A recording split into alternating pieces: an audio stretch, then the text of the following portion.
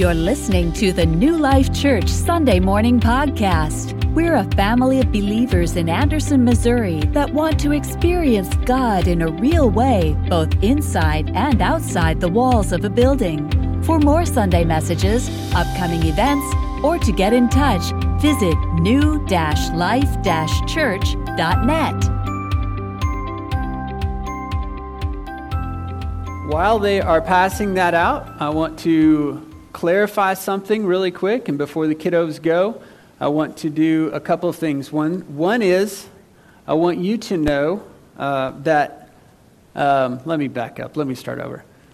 So I've seen it spread around on Facebook, the post about the pastor. Don't lift him up on a pedestal, but pray for him instead. And I agree with that wholeheartedly. Amen and amen and amen. Like that, share that, heart it, whatever you do. Okay, so amen and amen. I am a human, I make mistakes.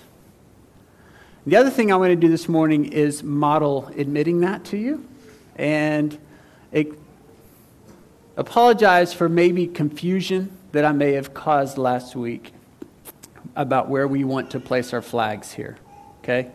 We love our flag, we love our country, we're grateful for it. We're grateful for our veterans.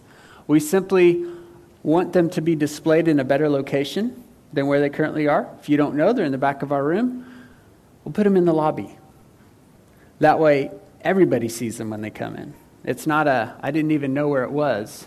It's seen there for everybody. And yet this space is where we worship God. Okay? So we pray to God and grateful for our country, grateful for our veterans.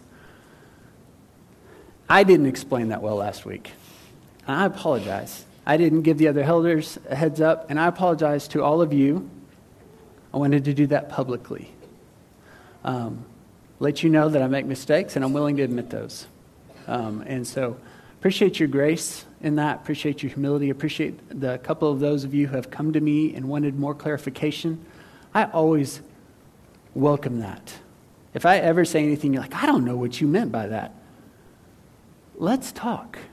Let's talk. I would love to be able to further explain because it's God's grace. I don't blow it more often. I mean, if I open my mouth and more than 10 words come out, there's a really good chance that something's going to be it. So you can ask my family.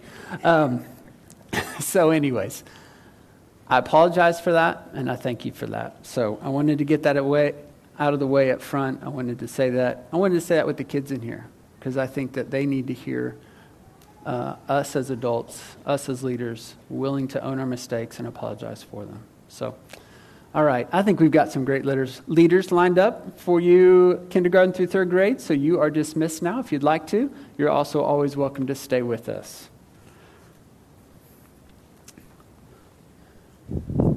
All right, let me move up here now. I've got to be up here later as well. We've got a special morning lined up, you guys. We get to celebrate a baptism. That's the smell. If you're smelling that chlorine, that's what that is. So no line didn't break or anything like that. So we get to celebrate a baptism. I'm super excited about that. And by God's grace, our text lines up perfectly with it. Our text this morning of Colossians, I could have never planned it this well, but our text this morning lines up with that. It also talks about a military parade and a procession and additional honor to our veterans, and I'm super excited about that part as well. I also want to make this statement very quickly about how the families of those who serve are just as much worthy of honor and respect, in my opinion. I would far rather be the soldier on the battlefield than be the one at home praying and waiting and anxious. I mean, that's just me personally, and so I can't imagine what they go through, what they feel, whether they're serving abroad or serving here in our country and at a base or whatever, but we're just grateful for the families as well. All right, let's jump into our message out of Colossians chapter 2 this morning. We're going to be centered in on verses 11 through 15. Colossians 2, 11 through 15. The main message of this letter to this church in Colossae is the supremacy of Christ. Okay, so I'm just doing a very quick, short recap of big picture while you're turning there. The main message of Paul's letter to this church is about focusing on the supremacy of Christ and how that counters the false beliefs of their day. last week's text specifically warning and instructing and reminding the young church and believers today.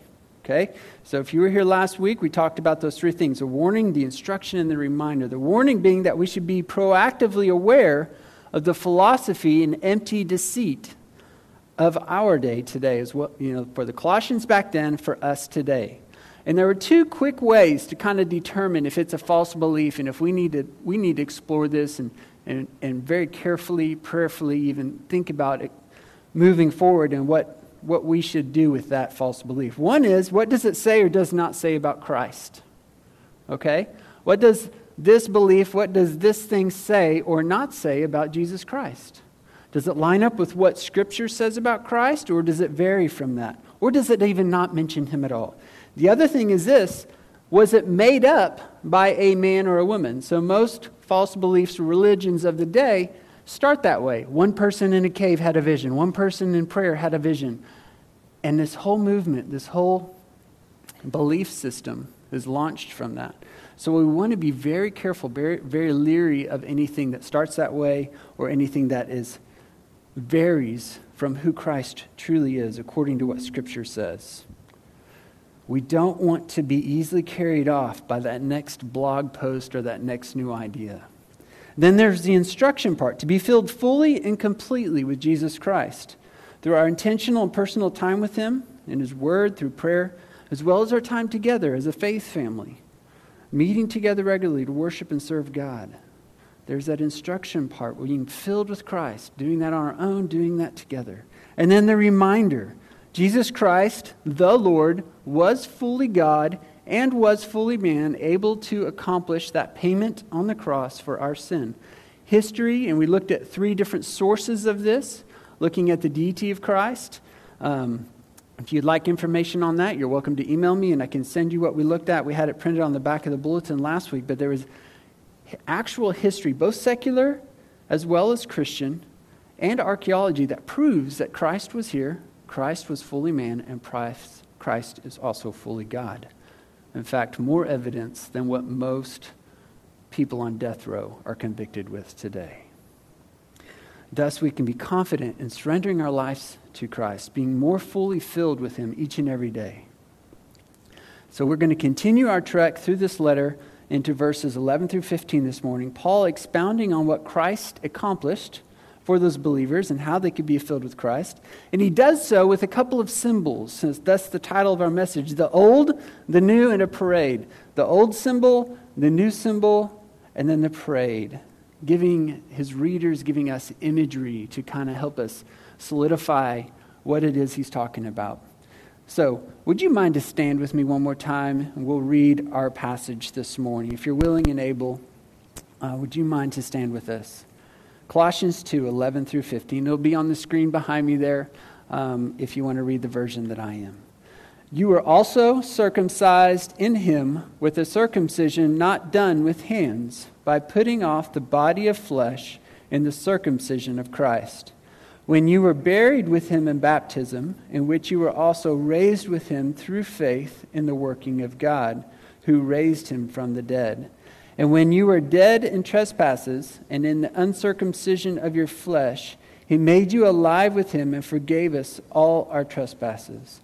He erased the certificate of death with its obligations that was against us and opposed to us, and has taken it away by nailing it to the cross. He disarmed the rulers and authorities and disgraced them publicly. He triumphed over them in Him. Amen. This is the word of God. You may be seated. So this morning, join me as we look at these symbols, the old, the new that Paul describes, and then also the imagery of this parade, if you will, of verse 15, and we'll get to that towards the end. First, the old, verse 11. You were also circumcised in Him with a circumcision not done with hands, by putting off the body of flesh in the circumcision of Christ. At first take, this verse could seem confusing. It could seem kind of back and forth and in and out and upside down a little bit, but if we're willing to dig in, as it is with the whole Bible, the whole Scripture, we have the opportunity to unearth hidden treasure. And so I hope that it's that way. I hope that it's like as we just sang, that we hunger and thirst for Him more. that there is a desperation in us when we are not in His Word and not learning from it. If it's only here, it's not enough. If it's only here weekly on a Sunday, it's not enough. It's got to be in our daily lives. So let's dig in together here. And as often as I can remember and try to encourage you also to do this on your own. So let's begin first off by remembering who this original audience was that Paul wrote this for. They were the new believers of this church in Colossians. They were both Jew and Greek. So they were being influenced by the old Jewish laws and traditions. Some God-given, some man tacked on. God gave some, and then man kept piling it on and piling it on and piling it on. As well as the other beliefs of the day that we've talked about, those Gnostic beliefs. And just for a quick review, those Gnostic beliefs of that day were simply stating that all matter was evil. So the flesh and bones and this building and the chairs you're sitting in, the carpet, that stuff's evil. Knowledge is what matters most. It's all about the knowledge. Well, you could see where that'd be an issue with Christ being fully man, being wrapped in matter, as well as fully God, and how they could be distorting that. So that was the original audience, what he was combating against. Next, let's look at what circumcision is and why God asked his people to be circumcised way back in the Old Testament. Okay? So, the act of circumcision, simply put, is this. Involves surgically removing the foreskin of a male. So, kids, if you're in here and you're like, what is foreskin? Ask mom or dad later. Okay? I'm going to let them handle that. You're welcome. So, that's what the act is. It's removing the foreskin on a male. Either as an infant, usually on the 8th day after their birth, or if an alien or a sojourner or somebody else were to come into God's people and become a part of them, then those males, whatever age, would also be circumcised also. And we can look at that at Genesis 17. The act itself of circumcision was a primary physical symbol to all of God's people of his covenant with Abraham. We get that from Genesis 12 and also Genesis 15. In a nutshell, that covenant was this: a promise in which God would fulfill by his sovereignty and grace. There's details here, but the overarching purpose of the covenant was for God to fulfill it by his grace, by his strength, by his sovereignty, and that Abraham's and his descendants' part were to basically submit and believe and obey. So God did all the heavy lifting on these covenants to fulfill them. Their part was to follow him and obey him. Now, it could be very tempting, ladies, to think that this covenant only involved the men. It was only a symbol specifically for them, that somehow because of the hierarchical system back then of men thinking they were more important than women that was often displayed during this time. But that's not true. In fact, this symbol was also for them. That hierarchical system was not a part of God's original plan, design, or purpose. That was man's skewing God's plan. The value of men and women are absolutely 100% equal in God's eyes. But women were reminded every time they changed a baby boy's diaper. There it was, right in front of them. Or if they were with their husband and doing things that married people do. Again, kids, ask your parents. You're welcome again.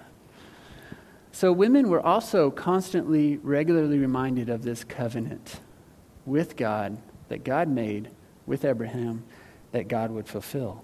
And then when Christ came, Christ abolished that old law. And we see that in Ephesians 2 and in Romans 10. And he established a new spiritual symbol for God's new covenant with his people. And that is baptism. So there's some similarities between the two, and then there's some differences. One being physical, one being spiritual. The new covenant today that God made with us through Jesus Christ and his birth, life, death, resurrection is fulfilled and totally and completely by him. All right? So if there is anybody out there telling you there is a way to be saved other than by what Christ did and you believing and receiving that, it's false. Okay? It is what he did for us. And we can see that throughout the New Testament, and we can even see that throughout the Old Testament. There are references and evidence of Christ throughout the Old Testament. It's like God was hinting at what was to come over and over and over. Not just with the prophecies that were fulfilled, but also with even different stories. We saw it in Jonah. You can see it in Noah and the ark. You can see it when Joseph was taken into slavery. You can see it over and over and over. The Word of God is so amazing. We just need to take that time to dig in. So in this verse, back to our verse 11, Paul was referring to that old physical symbol of God's covenant and circumcision as a way to relate and explain to them about what Christ did for them on the cross. The flesh cut off in circumcision, similar to Christ being cut off from communion with God when he bore our sin and our shame. Okay? The flesh cut off in circumcision, similar to Christ being cut off from communion with God when he took on our sin and our shame on the cross. And then through Christ's act on the cross, it is also as if our old sinful self was cut off. So when we trust in and receive Jesus Christ as our Lord and Savior, our old self is cut off, is no more. It does not mean that we suddenly are without temptation to sin. We suddenly don't sin anymore. That's not what that means. But what it does mean is that our old self that was chained and in bondage to sin, to death and destruction, is no more. We now have new life in Christ. That's a good name for a church. But this circumcision, the old circumcision, was done with hands. This new circumcision, not done with hands. Done by the Son of God through Jesus Christ, his gospel, the good news. The beauty of this is that God was the same yesterday as he is today. In other words, God established the covenants with his people that he would fulfill, that he would help to come true, that he would enact. Today is the same thing. This new covenant is the same in that Jesus Christ has fulfilled, covered our payment. Period. He has fulfilled it. And our part is to believe and receive that. That can be so hard though, can't it? We want to have that control. We want to have the ability to think that we can earn our way. It's hard when somebody just gives you a gift and not think about, I'm going to make them a meal sometime and pay them back some way. Or I'm just going to slip a little something in their coat pocket when they're not looking. We're that way. Not that that's a bad thing. It can be kind of a fun blessing game, if you will, of blessing each other and trying to outdo one another. But we can't do this with Christ. There is no amount of good acts, good thoughts, evangelism, no amount of perfect sermons to be preached that could ever be enough for what he's done. Moving on to the new, verses 12 through 14. When you were buried with him in baptism, in which you were also raised with him through faith in the working of God who raised him from the dead. And when you were dead in trespasses and in the uncircumcision of your flesh, he made you alive with him and forgave us all our trespasses. He erased the certificate of death with its obligations that was against us and opposed to us, and has taken it away by nailing it to the cross. So here, Paul is transitioning to that new spiritual symbol of God's new covenant. A believer begins, so let's just talk about baptism for a second. A believer begins by standing in the water, and then is immersed under the water, and then is brought back out. The standing is like Christ dying on the cross, his life and dying on the cross. And then when they're buried and they're immersed under the water, it's like Christ died, he was buried, and when we bring the person back up out of the water, they are raised to walk with the newness of life, signifying Christ's resurrection. What a great, beautiful symbol. No wonder we can't help but clap and cheer for a fellow believer or new believer that is choosing to be baptized, because it springs up within us that symbol, we see it visualized right in front of us of what Christ did. So while we were talking about baptism, I'm going to ask our folks to be baptized to go ahead and make their way to the back and start getting ready for that. But there's a couple things that I want us to talk about what I believe that baptism is and what it is not. There can be confusion in the church about this. And so I am basing what I believe that it is, what we practice and believe here based on Scripture. All right? And that's what we're going to go off of. First off, it's commanded by Christ. If you are a believer, we should be baptized. The Great Commission. Go make disciples, baptizing them in the name of the Father, the Son, and the Holy Spirit. Christ asked us to do this. God wants us to be baptized as a spiritual outward symbol of the grace and mercy shown through us through Jesus Christ on the cross. Now, does it matter when you're baptized when it comes to salvation? So this is feeling a little bit more like, hey, I'm learning class style, okay? So hang with me. Does Scripture say when? No, it does not. It does emphasize usually very close to salvation, though, okay? So that's the camp we're going to fall in, but it doesn't mean you can't wait. I'm, for one, is somebody who wait. I was saved very young, and it was 10 years later before I was like, I know I need to be baptized. So that's part of my story. I honestly, as a young kid, I was too scared to do it. I don't know what I was scared about. I love to swim, but it's far more than that, isn't it? It's far more than getting wet.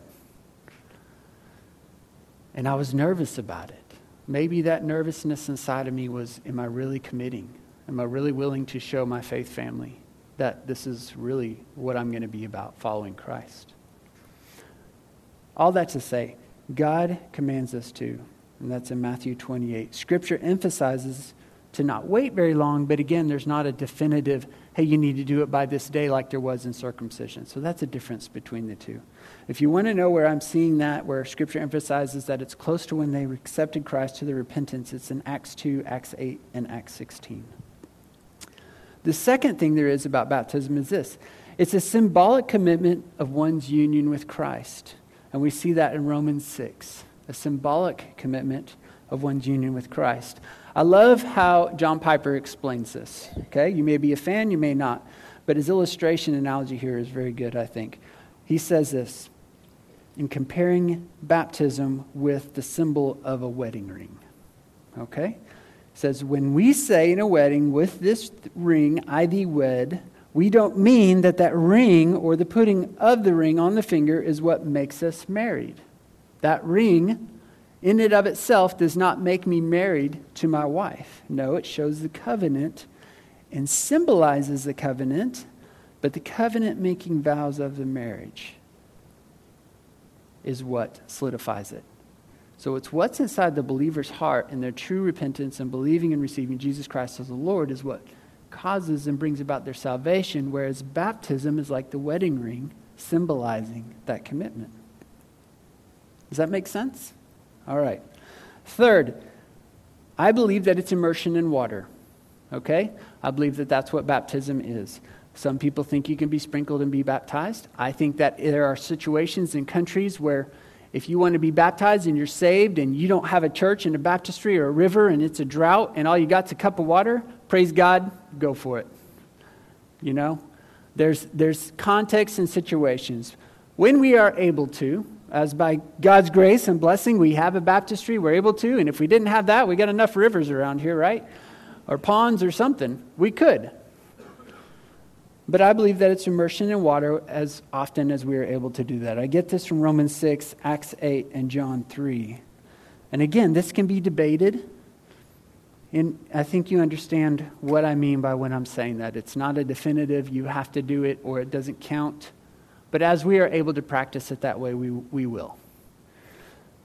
Additionally, the word baptism in the Greek means to dip or immerse.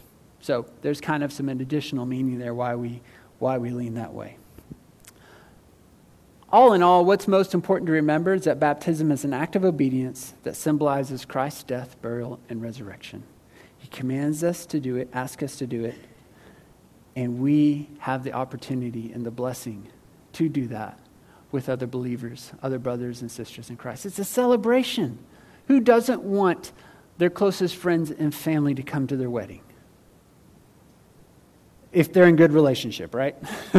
let me put a fine print on that. It's the same with baptism. Why wouldn't we want other believers to see and celebrate this with us? Baptism is not a mere tradition or ritual.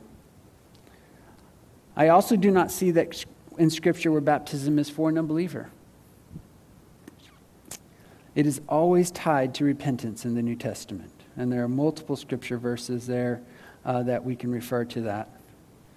It's also why we don't believe in infant baptism here. I am not saying that the Presbyterian Church and other churches are wrong in doing that. I think if you explore that and talk to most of their leaders, they say this is kind of like our baby dedication, is what it means for them in most cases. But it's why we want to sit down and have a conversation with you, the elders do, if you want to be baptized. We want to know what's going on in your heart. We want this external symbol of a wedding ring, baptism, to mean what you've really chosen in your heart, as best as we can tell. Only God knows your heart. So, that's what baptism we believe it is, and what we practice here, that's what it is not. So hopefully that's kind of a understanding in case you wondered where we stood on it. Now you know. I fully believe that in a room this large, there's people here that may not believe the same way that we do about baptism. And that's okay. That's okay. This isn't a gospel issue. This isn't saying there's another way besides Christ to heaven in your salvation. All right? That's quite all right if you do. You're welcome here. All right?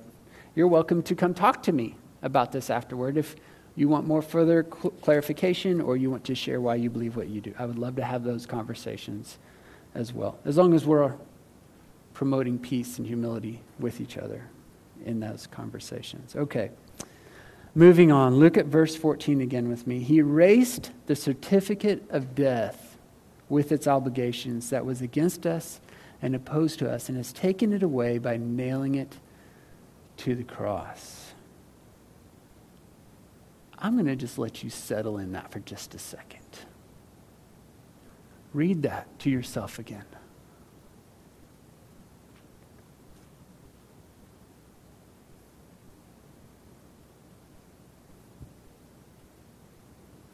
The imagery that Paul is giving us here about our sin producing debt, a debt that can only be paid by an unblemished and perfect sacrifice, the Son of God. It is absolutely the only currency that can take care of our debt and our trespasses that our sin causes. How valuable is that currency? There's only one Son of God. The more rare something is, the more valuable it is. It is infinitely valuable. Who here hasn't felt the weight of financial debt outside of the kiddos in the room? Who here hasn't felt the burden of a mortgage or a car payment or taxes owed or maybe all of the above all at once? Medical bills. And how heavy and burdensome that can be and that can feel. And yet Christ took the very most expensive debt, nailed it to the cross. Those liens of our sin that opposed us, they're gone. Have you ever gotten the car title back or the mortgage back in the mail or whatever it is, stamped paid? Isn't that a good feeling if you've experienced that? Listen, in the Lamb's Book of Life in heaven, this is me thinking about imagery. I'm not taking this from a specific passage in Scripture, but just imagine it with me. The Lamb's Book of Life, our name, chosen by Christ, saved by Christ, receiving His grace, boom. The amount of debt owed, paid in full. Paid in full.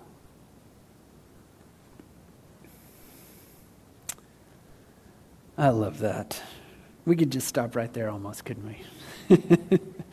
Call it a day. But there's another verse that's really good, so we're not.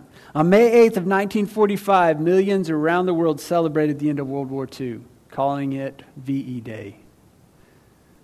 Around the globe, people stormed the streets in celebration of victory of the Allied forces. The celebration lasting days in some places. What that meant for the world, what that meant for the nation, what that meant for those who had lost loved ones, those who are missing loved ones, those who are oppressed.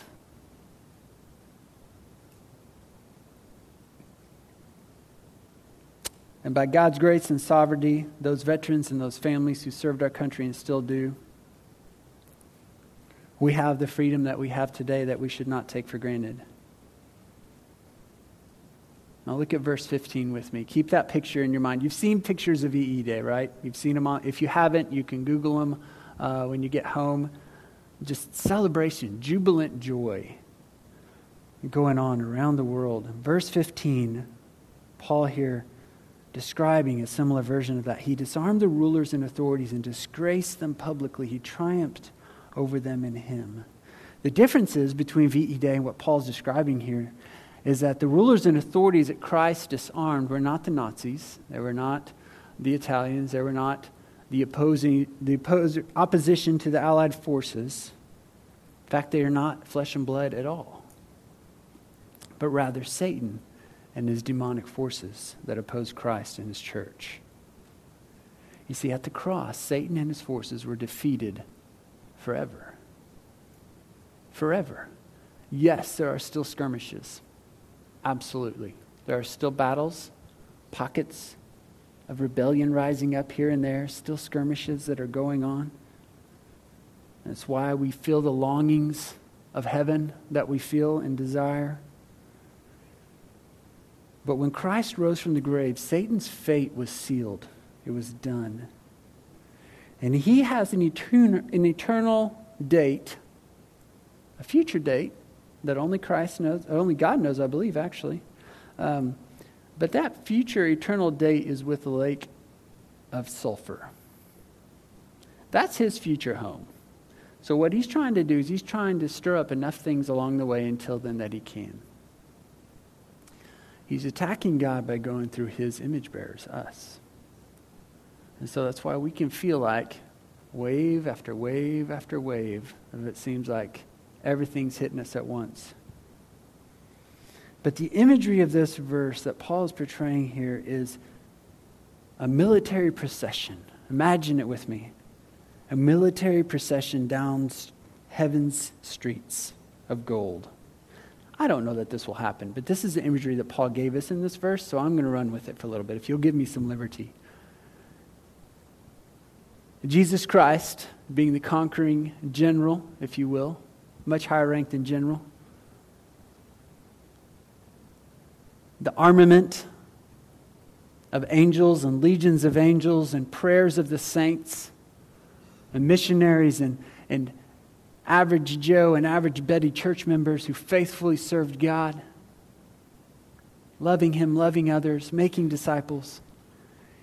And then Satan and his demonic forces in shackles and chains, whipped, flesh cheeks, tails between their legs if they even have tails, being embarrassed and shamed in their defeat. That is the imagery that Paul is giving us here, disarming the rulers and authorities and disgraced them publicly. It's hard for us to even imagine that today. Now, in world history, that was practiced not fairly often.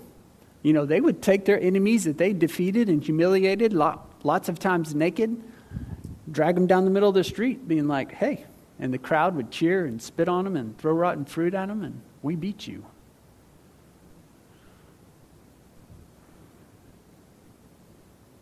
But this is Christ leading, and Satan and his demonic forces, ashamed, whipped, and done.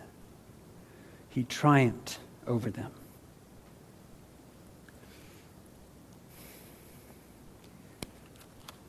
I hate for those who have served in our military that there is not more opportunities in the battles that have been fought in the last several decades since World War II, where there has not been more celebration for them in their efforts.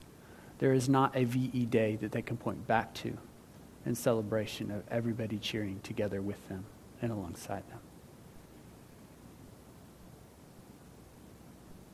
This world's not our home. And in our first citizenship with Jesus Christ in heaven, we will all celebrate that together. We will all celebrate that together. So would you celebrate with me one small step of that?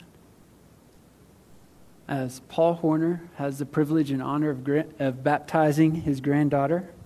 If you guys are ready back there, you want to come on in?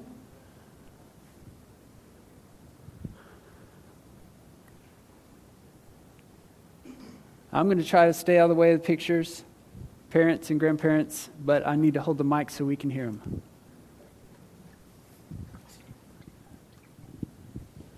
All right. Hey, this is my blessing. I had the privilege of baptizing my kiddos, and now my first grandchild. And so this is a blessing. It is. Jessica, I want to ask you a couple questions, baby. Who is the living Son of God? Jesus. Who died on the cross for your sins? Jesus. Who rose from the dead 3 days later by the power of God?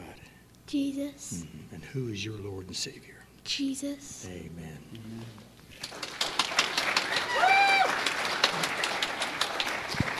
So as your papa, I baptize you, my granddaughter, and my sister. In the name of the Father, and the Son, and the Holy Spirit, raised to walk in newness of life.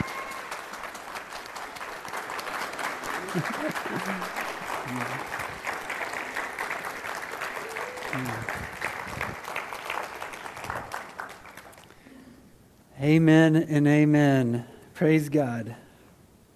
There's almost nothing better than that. Got to figure out where I'm at now.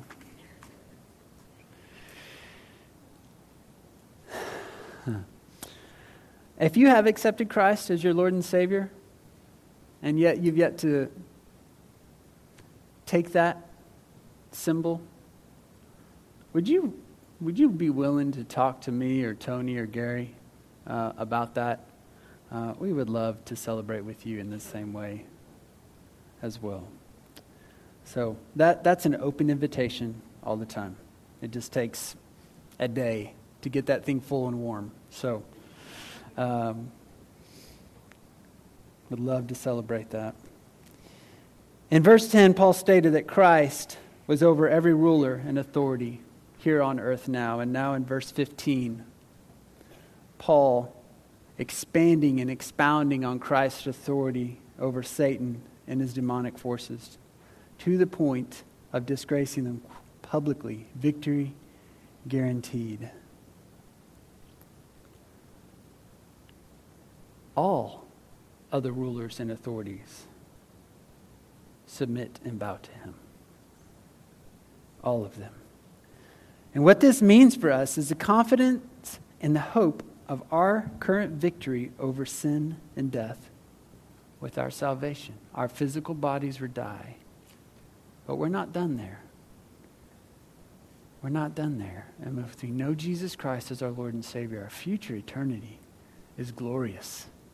Celebrating in parade style the victory of Jesus Christ.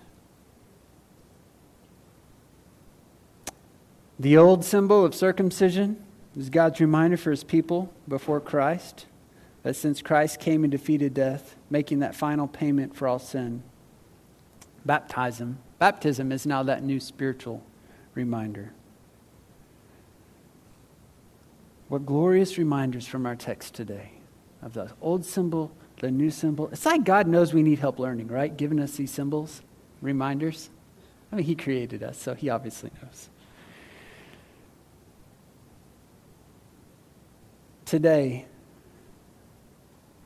I can't help but do this. We don't do it often around here, but I want to give you the opportunity that if you would like to accept Jesus Christ as your Lord and Savior for the first time, if you too want to experience that guaranteed victory, that payment in full of your sin and your shame, that sin, those trespasses and the shame, all those things you've been trying to do along the way on your own. You have desires and longings for things, and you're trying to accomplish and fulfill those desires and longings through your own efforts, through things you're doing instead of what Christ has done for you. So I'd like to give you that opportunity. I'm just going to say a simple prayer. You make the words your own. And if you do, I would like to ask you to do a very courageous thing. Would you come see me afterward? I'm not going to make you walk down in front of everybody. But would you come see me afterward and tell me? As ultimately, like we cheered and clapped for Jessica, heaven will rejoice in your salvation. Well, I know there's got to be some cheering in heaven when somebody is baptized in obedience. Scripture doesn't specifically tell us that. It does tell us that when a new believer is saved, when somebody who believes and receives in Jesus Christ as the Lord, heaven erupts. Grander than if your team won the national championship. Grander than if Arkansas Razorbacks could beat Alabama this season, which we know that's impossible. It would be a huger celebration and eruption than that. Yeah, that's painful. Anyway, but it's greater. It's greater and it's bigger. So I'm going to say this prayer. Make these words yours. It's not a formula. Make these words yours. And then after I finish praying, the guys are going to play a song. It's In Christ Alone, a great modern day hymn. I would love to sing that together. The words will be on the screen, but no, it'll be up here leading. But we can sing with the radio. We can sing with this. So let's sing that together as we leave and depart and celebrate the victory of Jesus Christ in our lives this coming week. So, Father God, you have made a way for us.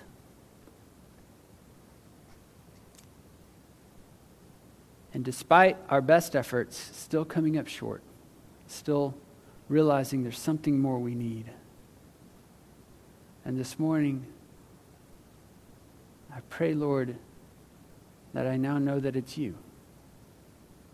That it's only you who could make that payment for my disobedience to you, my attempts of trying to save myself through things of this world. And so, Lord Jesus, because of your life, because of your death and your willing sacrifice and then your resurrection, I can be saved. Forgive me of my sins, Lord. I need you, and I believe you. And I now choose to follow you as my Lord, as my everything. Needing your help each day.